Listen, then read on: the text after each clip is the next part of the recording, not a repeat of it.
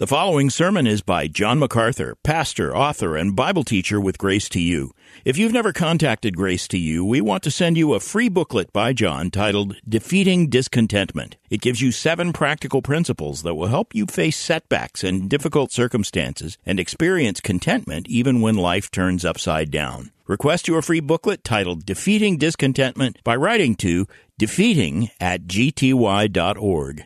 That's defeating@gty.org.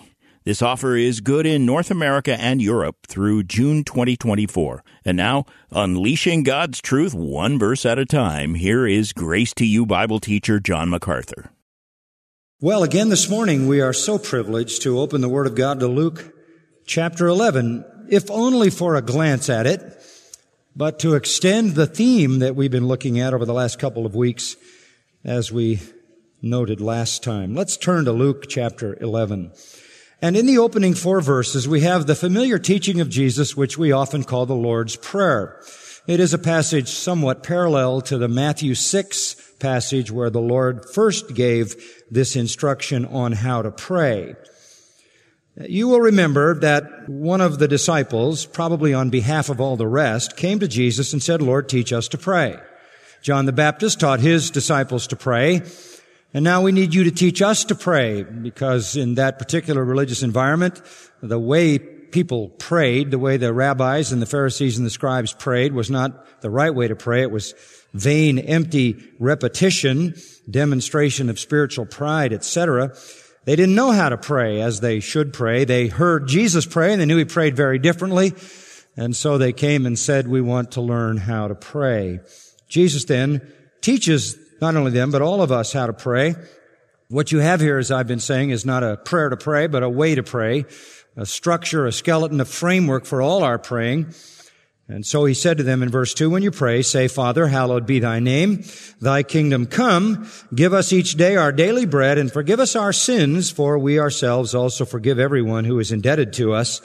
And lead us not into temptation." That last petition in the prayer we will consider next Lord's Day and finish this study.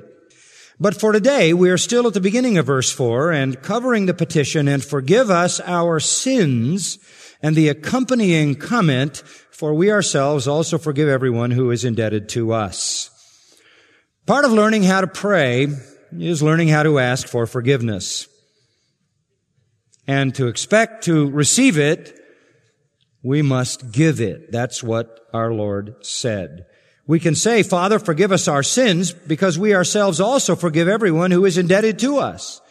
We can expect the Lord to forgive us because we have forgiven those who have sinned against us. And of course, this is exactly what Jesus taught originally up in Galilee, as recorded in Matthew 6, when he taught on that occasion for us to pray, "Forgive us our debts as we also have forgiven our debtors." And then said, "For if you forgive men for their transgressions, your heavenly Father will also forgive you. If you do not forgive men, then your Father will not forgive your transgressions." So this is the only petition in this prayer. This is the only instruction that has a caveat, that has a requirement, that has a prerequisite. We can go to the Lord as believers. We're talking as believers about this temporal forgiveness, this relational forgiveness. We can go to the Lord and ask Him to keep our feet clean, as we learned in the picture of Peter in John 13. We can go and ask Him to wash us day in and day out and expect to be cleansed and therefore blessed and therefore receive joy and peace and assurance and usefulness and have an effective witness. We can ask Him for that, expecting to receive that daily cleansing when we ourselves also forgive everyone who is indebted to us.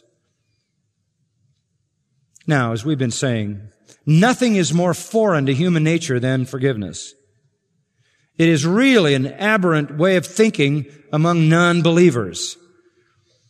It is characteristic of a sinful nature to be angry, to hold a grudge, to be bitter, to seek revenge, to desire vengeance, to want to get back. Retaliation is just built into the fabric of our fallenness. Nothing is more strange to the unregenerate than a full and free attitude of forgiveness toward those who have harmed them. And of course, we've turned vengeance and retaliation and this kind of anger and bitterness into some kind of a virtue that identifies us as strong and resolute and self-confident and sort of unassailable. And so we say nothing is more foreign to human sinful nature than forgiveness. On the other hand, nothing is more consistent with the divine nature than forgiveness. Nothing is more consistent with the divine nature than forgiveness. And now we as Christians who have had God take up residence in us and who have been transformed in some measures by the very life of God should manifest the character of God. And so then, for a Christian to be unforgiving is unthinkable, inconsistent, unacceptable. Unforgiveness, in fact, is a sin. We don't usually think of it when we list sins, but it is a sin to be unforgiving. It seems to us more acceptable a sin, say, than murder, or more acceptable than any other serious crime or violation of the second half of the Ten Commandments. It seems to us a less serious sin than drunkenness, a less serious sin than sexual sin. But it is not. Unforgiveness, in some ways, is worse than anything because unforgiveness essentially leads to the dissolution of everything. Unforgiveness is more frequently found in the open among Christians. Christians don't usually like to talk about moral sins. They don't like to talk about their violations of the Ten Commandments. They don't like to talk about their breaches of the lists of sins in the New Testament. But it's amazing to me how easily Christians talk with vengeance, bitterness, anger, and hate. How they seemingly get some satisfaction out of sucking somebody else into their bitterness by rehearsing for someone else what some person has done to them, thereby parading their lack of forgiveness, forgetting that this is not a downgrading of the person who has violated them as much as it's a downgrading of themselves because of their unwillingness to forgive. Oh no, we're very eager to parade the list of offenses against us before other people. We're very glad to talk about all the things that people have done to us and why they're terrible people and why they ought to be considered so and why you ought to know how bad that person is. And we forget that that is an unmasking of the worst of all things, and that is an unforgiving heart. Our Lord makes it pretty clear here that He despises an unforgiving heart. In fact, so much so that He will not carry on that daily forgiveness in the life of someone who is himself or herself unforgiving. Forgiveness comes up a lot in the New Testament. We'll see that. We're already seeing it.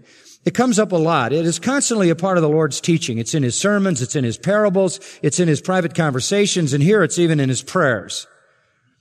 I mean, the last prayer Jesus ever prayed prior to saying, Father, into thy hands I commend my spirit.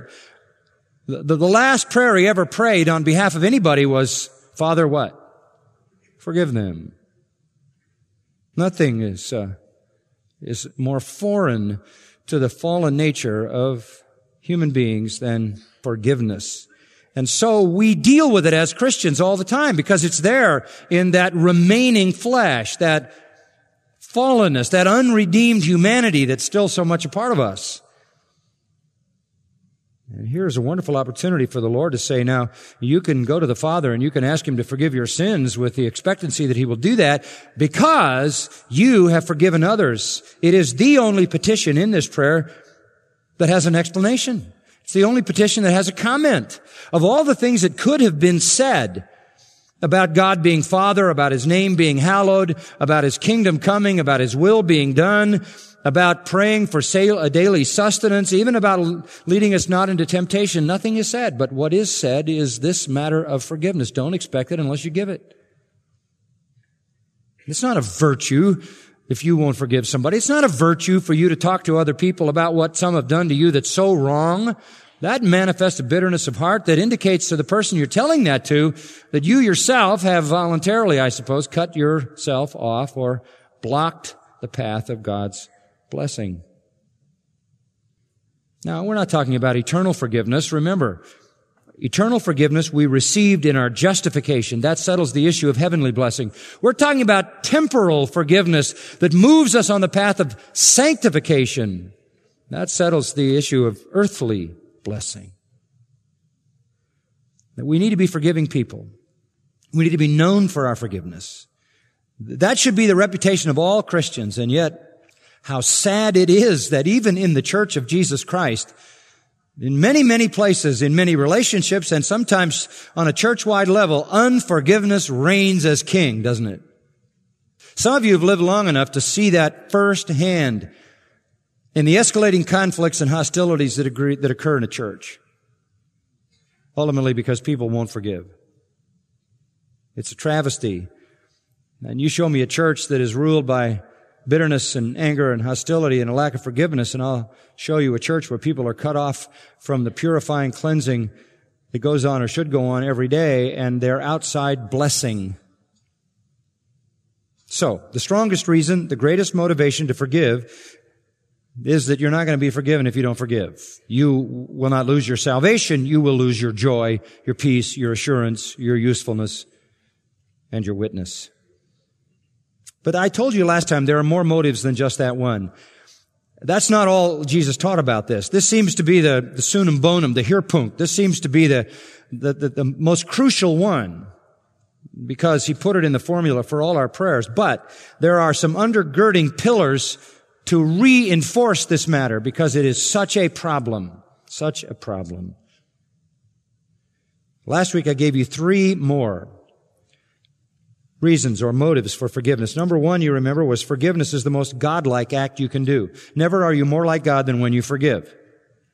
Ephesians 4:32, forgive one another even as God, for Christ's sake, has forgiven you. Your model is God. God forgives and you forgive. You're never more like God than when you forgive. Love your enemies.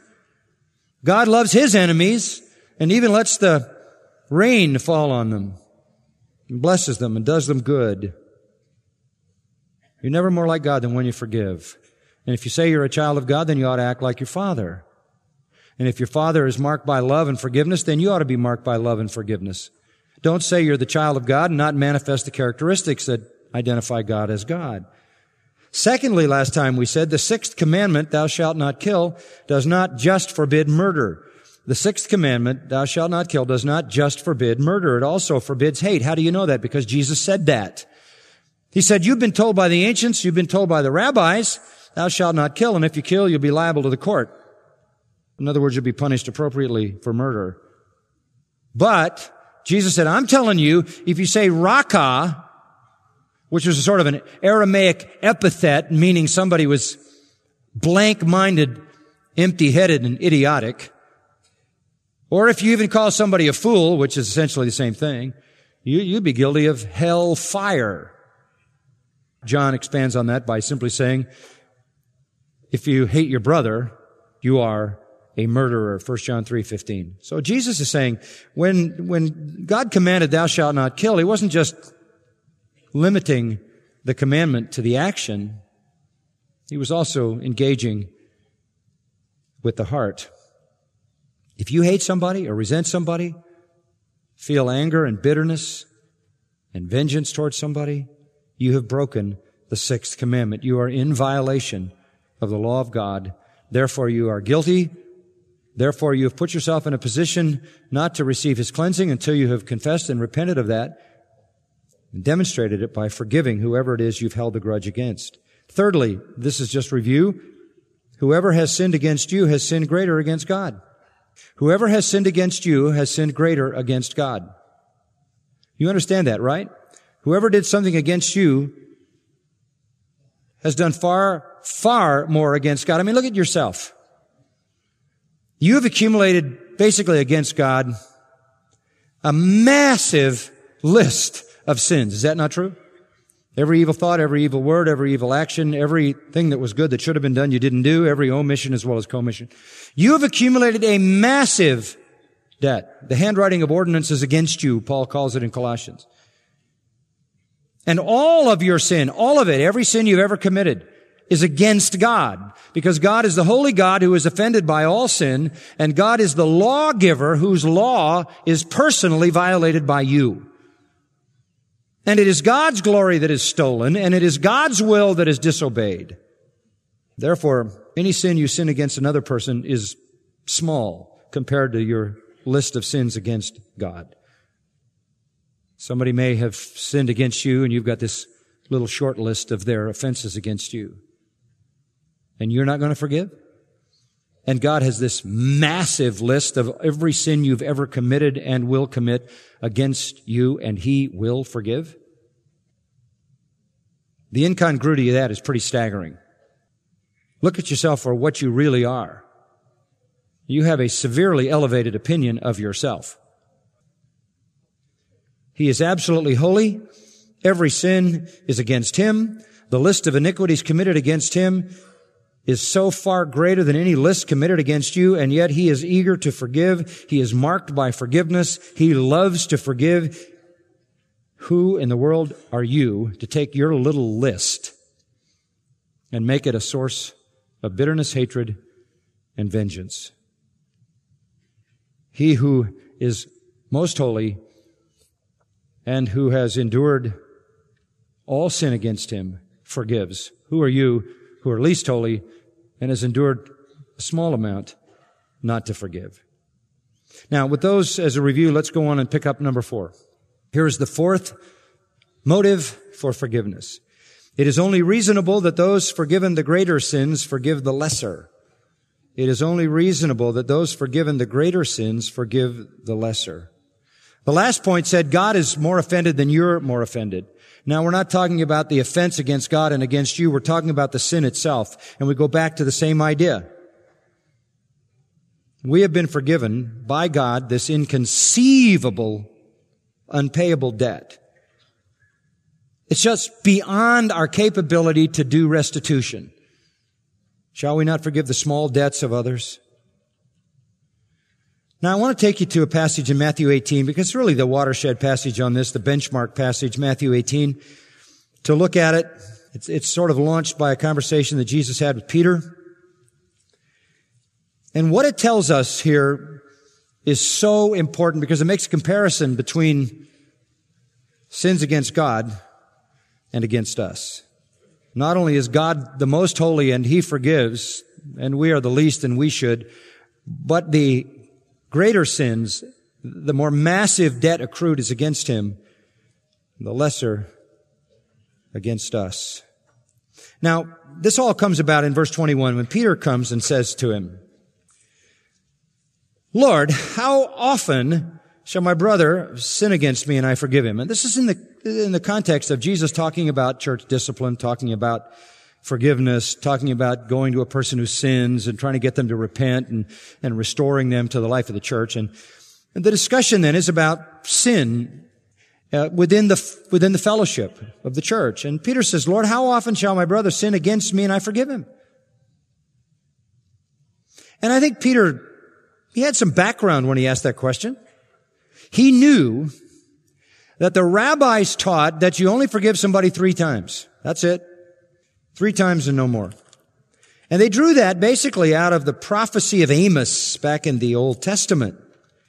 Because in Amos, and I'll just read it to you, Amos chapter 1 verse 3, you read this, thus says the Lord, for 3 transgressions of Damascus, and for 4 I will not revoke its punishment. And the way the rabbis interpreted that was you get 3, and on the 4th one the hammer falls. Okay? You get 3. Number 4, you're done. And then in verse 6, same first chapter of Amos, thus says the Lord, for 3 transgressions of Gaza, and for 4 I will not revoke its punishment. Then you come to verse 9, thus says the Lord, for 3 transgressions of Tyre, and for 4 I will not revoke its punishment. So in 3 different occasions, in 3 different areas of God's judgment, He says you get 3, and the 4th, the hammer falls. So the rabbis picked up on that, extrapolated off of that, and said, God forgives 3 times, 4th time you're done, and we do the same. So Peter, feeling magnanimous, says, Lord, how often shall my brother sin against me and I forgive him? Up to 7 times? Expecting the Lord to say, wow, Peter, that's big of you. Wow, you're getting the picture here. Well, he was sort of getting the picture. At least he was getting a glimpse of how grace operated. And he certainly had seen forgiveness in the Lord, hadn't he? The Lord had been actively forgiving sin through His ministry. So Peter was being very gracious, magnanimous, 7 times. And Jesus said to him, I do not say to you up to 7 times, but up to 70 times 7. 70 times 7? That's a lot of forgiveness. I mean, is he saying get a calculator out and when you go 1 over that, you can drop the hammer? No. Here he's saying 70 times 7. He's just taken Peter's number and multiplying it into the absurd. In Luke 17, Jesus said something different, but similar to the same discussion. If your brother sins, rebuke him. If he repents, forgive him. If he sins against you 7 times a day and returns to you 7 times a day saying, I repent, forgive him. So you might have to forgive him 7 times a day. You might have to forgive him 490 times. The point is you forgive him and you forgive him and you forgive him and you forgive him. There's no limit to your forgiveness. It's always there. It's always available. So Peter thinks he's being very, very generous. And Jesus' statement, I think, is shocking, to put it mildly. Very shocking. Jesus may have been borrowing a little bit of the imagery. Can't be sure about it, but it is an interesting comparison. Go back to Genesis 4, because in Genesis 4, you meet this really awful man named Lamech. Lamech. I never met anybody named Lamech. It's no wonder.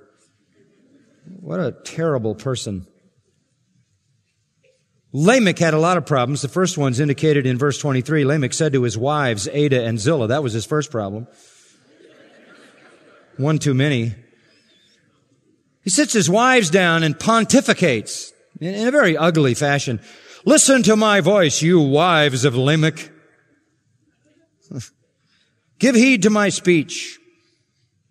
I have killed a man for wounding me, and a boy for striking me. Now, if Cain is avenged 7-fold, as God had said he would be, then Lamech 77-fold. I'm telling you something, girls. Don't mess with me. I just killed a man. I just killed a boy, which means a young man with some strength. I took care of him. I'm telling you, and if you do anything to me, you'll get my vengeance 70 times 7. What a great way to build a relationship, huh? What a horrible guy.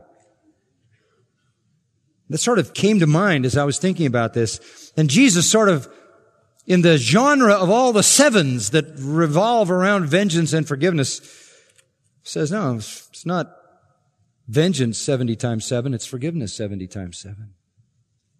That's how much you forgive. Well, this is stunning stuff. Really shocking. And Jesus then needs to explain this. So he tells a story in verse 23.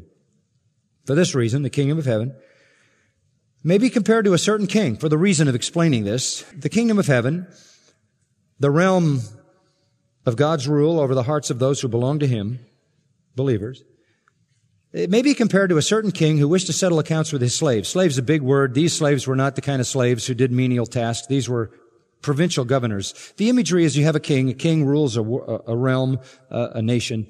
And within that, there are regions, there are areas that are assigned to vice presidents or vice rulers. And their responsibility is to collect taxes. They were called satraps in ancient days. They were responsible to collect taxes for the king in that area and then bring the money into the king and show that they had done dutifully what they were supposed to do. Well, they come in, these provincial rulers, and they give an account. And he's settling these accounts in verse 24. When he began to settle with them, there's brought to him one who owed him 10,000 talents. Now, here comes one of these men who has been responsible to collect all this for the king, and he hasn't got anything. He literally owes him 10,000 talents. That is the largest means or measure of money in the Roman world, a talent. This would be known as what was called the Attic talent, just like the way you spell Attic, A-T-T-I-C. An Attic talent.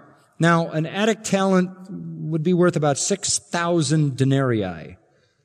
16 years' wages for 10,000 men. That's a lot. Millions and billions. He owes him a fortune. And in fact, the word here for 10,000 is the largest word in the Greek language for a number. There is no word for any number larger than 10,000. This is the word murion, from which we get the word myriad. And the very same word translated 10,000 here is translated in 1 Corinthians 4:15, countless. And in Revelation, myriads. He owed him myriads. He owed him a countless amount. It's very unlikely that it landed exactly on 10,000, but that's simply a figure to describe an unpayable amount. To put that in perspective, in the first century, we have some historical records that indicate the total annual revenue collected by Rome in Israel for a given year was 900 talents. So this is a huge amount. Solomon's temple had 8,000 talents of gold, less than this man owed. And so he's in a very dire situation.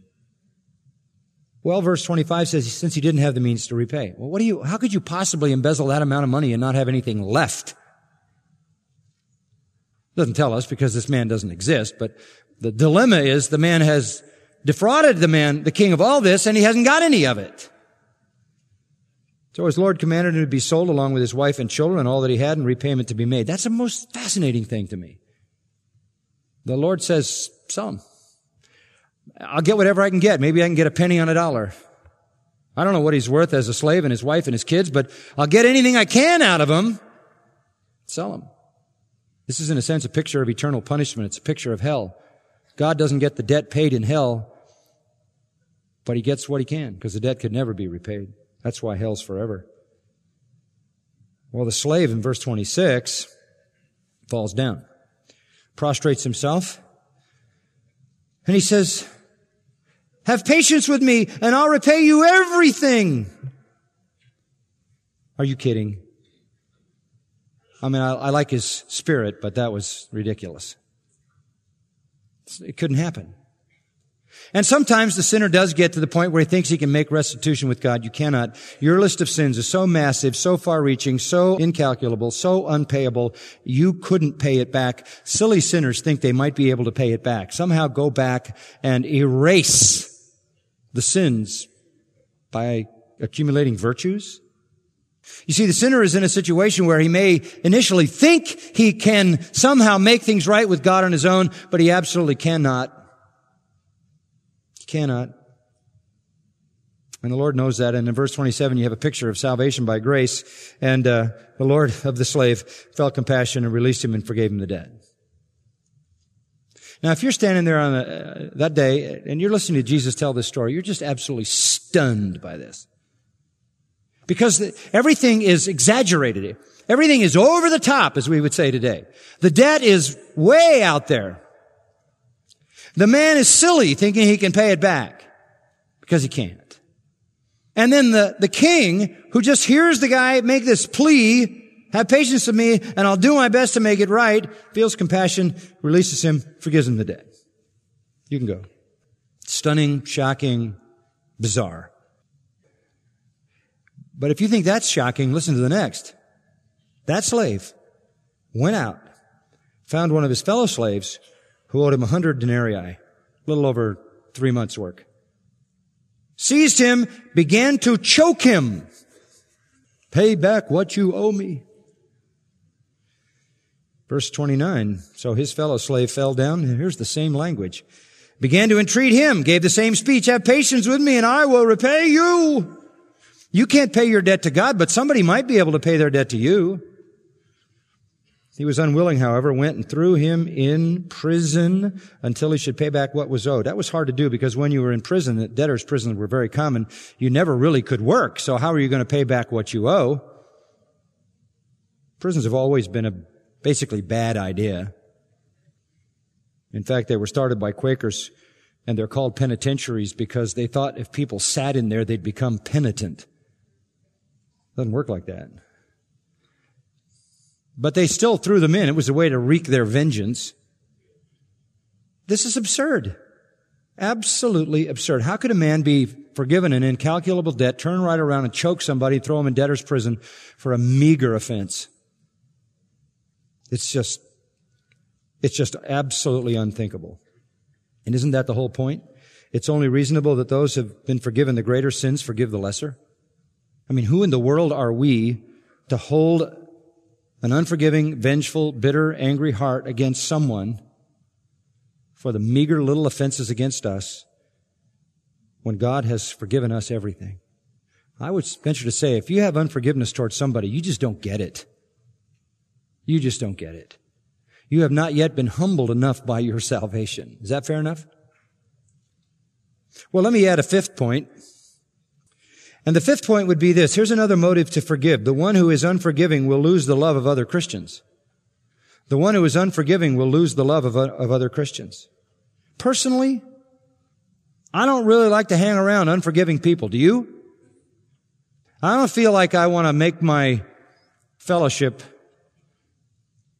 with people who are bitter, angry, full of revenge, vengeance. They're dangerous. And they tear up the fellowship. Boy, they tear up churches. They tear up marriages. They tear up families. They tear up businesses.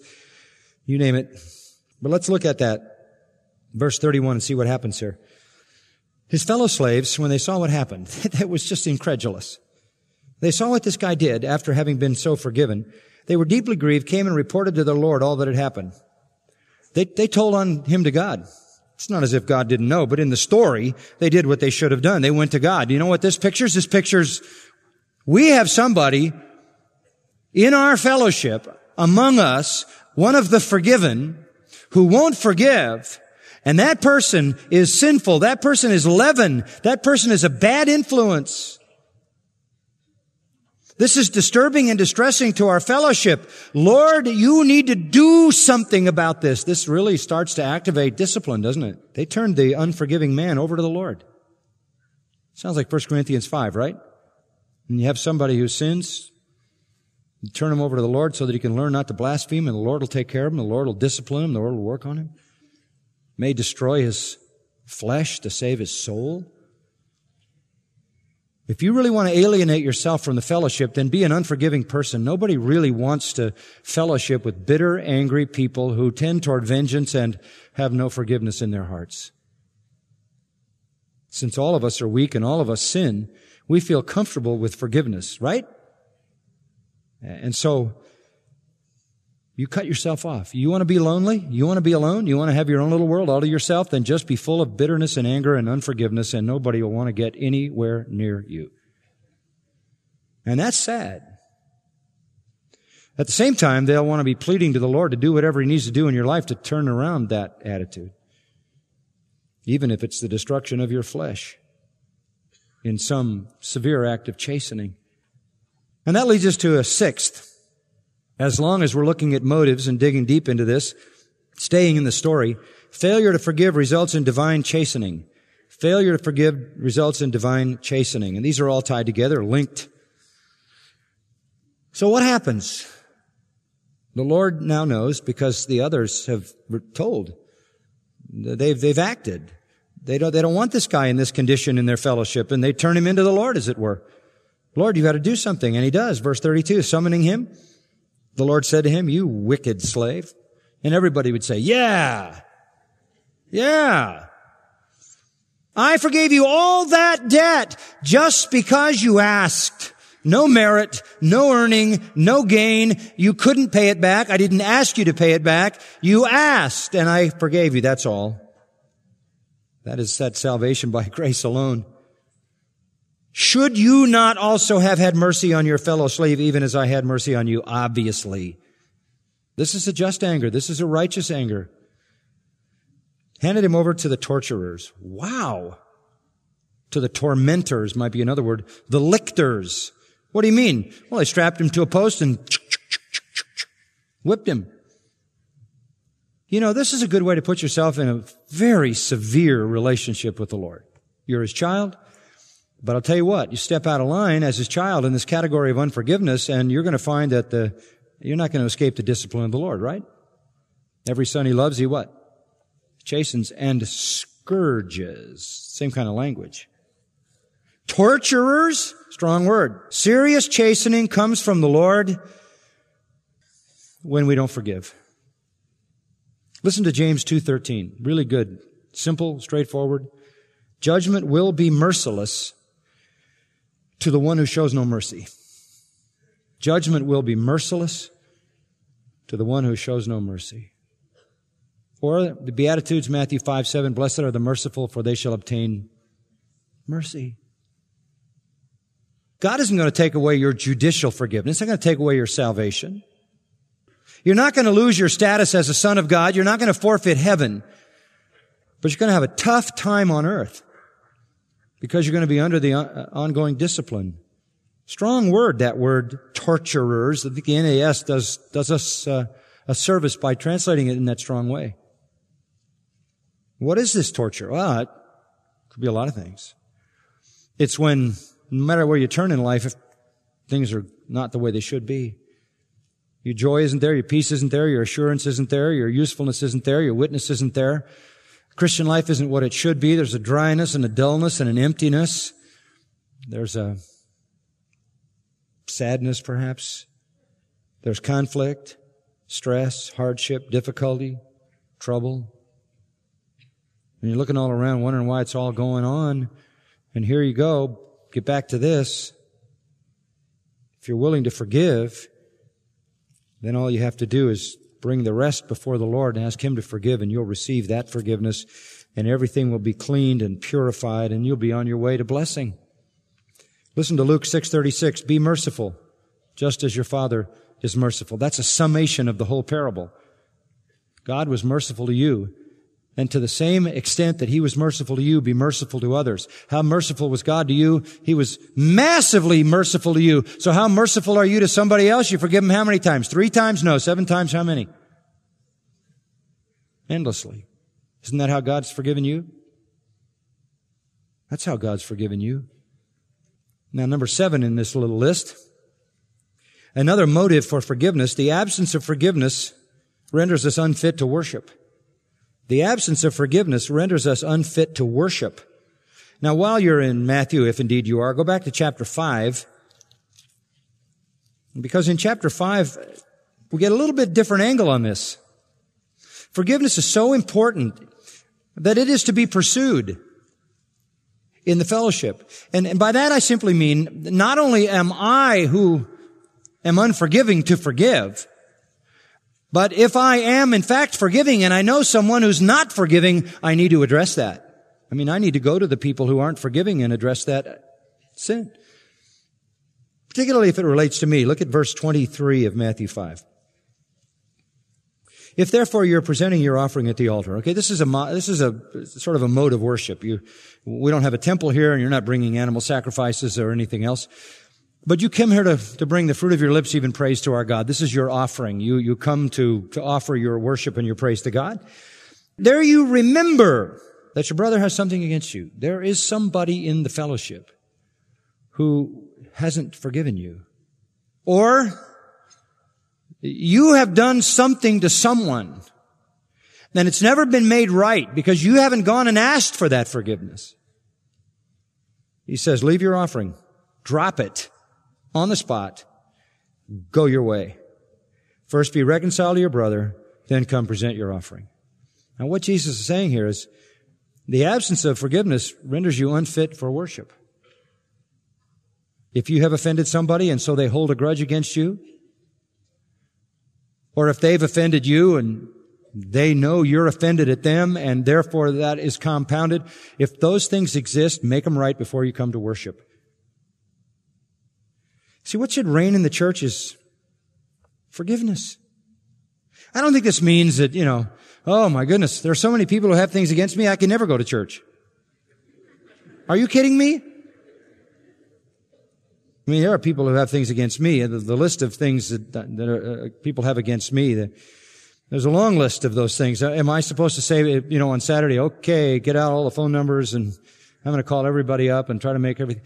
I don't think that's the idea at all. In fact, I'm not looking for things I don't know. Please, if you have something against me and I don't know it, don't tell me. Because the condition here is I have to remember it. Did you see that? If you remember, it's something you know about. It's something that's in your experience. I don't want to know what I don't need to know. People have come to me, especially when they used to go to Bill Gothard seminars, and Bill Gothard would tell these people, you go if you have bitterness against anybody and tell them how you felt and ask their forgiveness.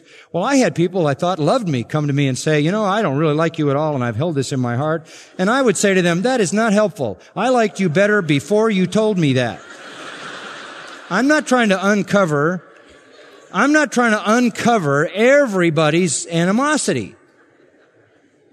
But where there is an engagement with somebody that I know has left them with an attitude that isn't right, I need to make that effort to make that right. If I haven't participated in it, if it's oblique to me, then I don't need to get engaged in that because I'm not holding out anything. This is the person who knows that there is something that isn't right and that it should be made right and is not willing to go. Before you worship, you need to take care of that. Because when you do come to worship, you want to make sure all those relationships are as they should be. That's what the Lord says. Don't draw near to God with the intention to worship Him if you have an unsettled grudge with somebody else. Reconciliation precedes worship. And even if we don't hold any anger, we know how that person feels, and that gives rise to certain attitudes in our own heart, doesn't it? As best we try not to have them. Regardless of whose fault it is, and sometimes whose fault it is gets lost, in what you hear when you get into these there's always two sides to every story. I've never believed that for a minute. There's always sin on both sides, but there are people who are at fault. But whatever the fault may be, initially, out of that rises bitterness, reciprocity, anger, unforgiveness. You need to resolve those things. And if you know they exist, take care of those before you come to worship. Number 8, not to forgive is to usurp the authority of God. It's a sort of a who do you think you are, right? Not to forgive usurps the authority of God. This is the ultimate ego trip. Well, God may forgive you, but I won't. Really? Really? Are you the judge of all the earth? Romans 12. I think Romans 12 says, this is stated a number of places, even in the Old Testament, but Romans 12 pulls it all together, both Paul and the Old Testament, which he quotes. But if you'll look at verse 14 of Romans 12, Paul says, bless those who persecute you, bless and curse not. Now, how would you bless somebody? By forgiving them, by wishing them well, by praying for the best for them. And then you drop down into verse 17. When somebody persecutes you, somebody curses you, you bless them. Verse 17 says you never pay back evil for evil to anyone. Never. You never do that. Never. Verse 19 tells you why. Never take your own revenge, beloved. Leave room for the wrath of God. For it is written, vengeance is mine, I will repay, says the Lord. That's a couple of places in the Old Testament. You don't have to do the vengeance part. God will do that. God will do that. You give back blessing. You give back forgiveness. You give back peace. Never take revenge. Allow room for the wrath of God. On the other hand, verse 20 says, if your enemy's hungry, feed him. If he's thirsty, give him a drink. In so doing, you'll heap burning coals upon his head. Also drawn out of the Old Testament, you'll bring shame upon him.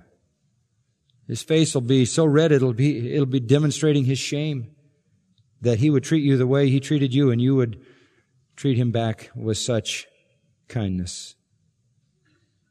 And when people do you evil, verse 21 says, overcome it with good. You're not God. God will take care of retaliation. God will make all things right. God will do what He knows is best. If vengeance is to be done, God will do it. If revenge is to be taken, God will take it. If you do that, you are presuming to take the sword of divine judgment out of the hand of Almighty God, wield it yourself, and that is audacious. In fact, it's blasphemous if you think about it. God alone is able to deal with sin. He has a perfect understanding of it. He has a perfect understanding of the offense. You don't. Yours is limited and biased. God has the highest standard. Yours is lower. He has the unlimited authority. You have none. He's impartial. You're not. He's omniscient and eternal, sees the end from the beginning. You're short-sighted and ignorant, see nothing beyond your nose. He's wise and good and acts in perfect holiness. You're blinded by anger and liable to act in unholiness. Doesn't make sense for you to be the judge of anything or anybody. You're not qualified. And the longer you think about that, the more likely you are to blow the whole thing out of proportion anyway.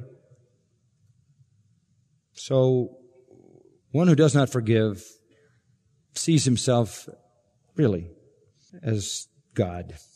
And that's a horrible thought. One final point, number 9. And I think I like this one especially, because this pulls everything into a sort of a triumphant note. Number 9, your injuries and the offenses against you are the trials that perfect you. Your injuries and the offenses against you are the trials that perfect you.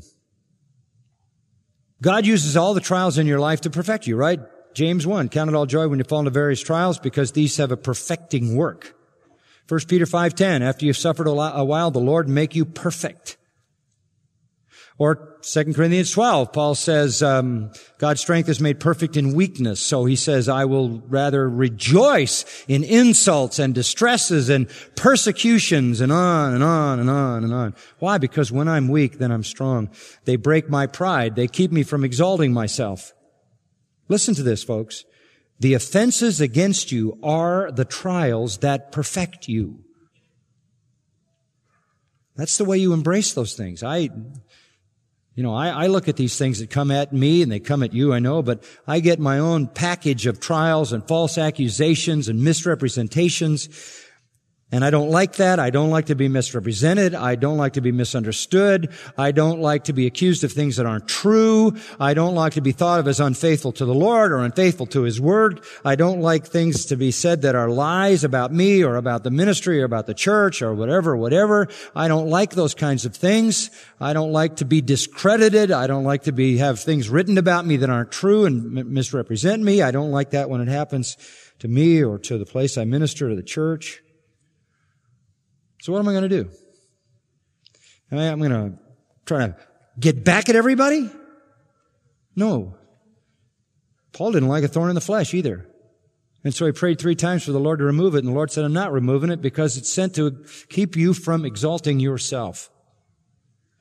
It's sent to break your own self-confidence and pride and remind you that you're weak, and the only way you'll ever be useful is if you're weak and the strength of God can flow through your weakness. So you embrace all the criticisms, you embrace all the injustices, you embrace all the offenses, persecutions, mistreatments, misrepresentations, and you embrace them because they are the offenses that perfect you. Your sin doesn't really contribute to your perfection. So when that stuff goes on in your life, you have to recover from that. But unjust suffering is the primary means that God uses to refine us. That's laid out for us, and this is a good place to wrap up. 1 Peter chapter 2. Here's the model. This is the perfect model for this. 1 Peter 2. Unjust suffering. Verse 19. This finds favor. God is pleased with this. God likes this. If, for the sake of conscience toward God, a man bears up under sorrows when suffering unjustly. God likes it when we suffer unjustly and we endure it. How could He like that? Oh, because that's how you build spiritual muscle. That's how you're humbled. That's how you become dependent on God. That's how your pride is broken. That drives you to prayer. Verse 20 says, what credit is there if when you sin and are harshly treated, you endure it with patience? God doesn't like that. He doesn't want you to sin and then endure the chastening with patience. That's a secondary work that He will do, but that's not His favorite work. He would rather have you suffer unjustly than to suffer justly for your sin. Verse 20 says, if when you do what is right and suffer for it patiently, and you endure that, this finds favor with God. God really likes you to suffer unjustly. You ever think about that? This might be good news for you for the first time. God wants you to suffer unjustly. It's helpful to you. Very helpful. And if you think somehow this is God picking on you, verse 21 says, you've been called for this purpose, all of you. There isn't any other way to sanctify you. There isn't any other way for God to accomplish His purpose in you than to make you suffer unjustly. So the more righteous you become, the more godly you become, the more holy, the more obedient, the more likely you are to have suffered unjustly and to continue to suffer unjustly. And by the way, lest you think that you've been given something that's sort of a special gift, you might want to know, verse 21, that Christ also suffered the same way. He suffered unjustly, did He not? Over in chapter 3, Peter says He suffered the just for the unjust. He suffered unjustly, verse 22, because He committed no sin. There was no deceit found in His mouth. And what was His reaction? What was His reaction? Verse 23, while He was reviled, He didn't revile in return, and while He suffered, He uttered no threats. He just entrusted Himself to Him who judges righteously. And He Himself bore our sins in His body on the cross, that we might die to sin and live to righteousness, for by His wounds you were healed. I mean, that is just staggering stuff. You want to know how productive unjust suffering is? It was by unjust suffering that Jesus redeemed sinners. You can't get more productive than that. Isn't that true? What is the most productive thing that ever happened in the history of the world? The death of Jesus Christ. And it happened in the midst of unjust suffering. Don't underestimate the power of unjust suffering. Unjust suffering leads to the greatest triumphs. So you embrace it. You embrace it in the model of Christ. And you don't revile and you don't threaten. You just trust yourself to God who judges righteously. That is, He didn't make a mistake in bringing you through this. And out of this, in some way, will come triumph. As triumph came out of the unjust suffering of Jesus, who, in that the most unjust act ever committed in the history of the world, the greatest triumph came. So if you want to really reduce it to its bottom line, the greatest triumph in the history of the world came at the moment of the greatest act of injustice in suffering ever. Don't underestimate then the power of unjust suffering. It has tremendous, tremendous power. Not only in Christ's life, but in yours as well. Drop down to 1 Peter 3:14. But even if you should suffer for the sake of righteousness, you are blessed. You're blessed. So what did I say, number 9? Your injuries and the offenses against you are the trials that what? Perfect you. For all these reasons, we are to be forgiving. People always ask me the question, do I forgive the people who don't ask for it? Of course. Of course. It is important, however, that they ask for it, of course. Because you can forgive them, but the relationship will never be restored until they come and desire that forgiveness. But I believe the Bible is very clear that we forgive from the heart completely, knowing that the relationship may never be what it could be, what it should be, until that person comes and confesses and repents and seeks the restoration. But I'm not waiting for that, because I will not live with unforgiveness. I want my sins forgiven, and I want to fall in line with all these other marvelous motives. Father, we thank you that you have called us to this forgiveness and you have modeled it for us. We know that we don't always need to confront the offenses of others and request apologies and offer forgiveness if they're petty, unintentional, or if we in fact are the only one affected and it's not a big issue. At that point, love covers. But we know that serious offenses that harm the church and harm the offender and break relationships and produce sin must be confronted and restored. But in all cases, from the heart, teach us to forgive, even those who have not come to ask, that we might be free from any thought of bitterness or vengeance, and leave that work to you. May we never return evil for evil, insult for insult, but as Peter wrote, give a blessing instead. For you were called for this very purpose, that you might inherit a blessing. We who have received the blessing of forgiveness must always give it. Thank you for this word to us. This is your word, O Lord. Amen. You've been listening to John MacArthur, Bible teacher with Grace to You. For free access to all of John's lessons and a listing of study Bibles and books available for sale, visit Grace to You's website at gty.org. John MacArthur and Grace to You reserve all copyright protection under applicable law.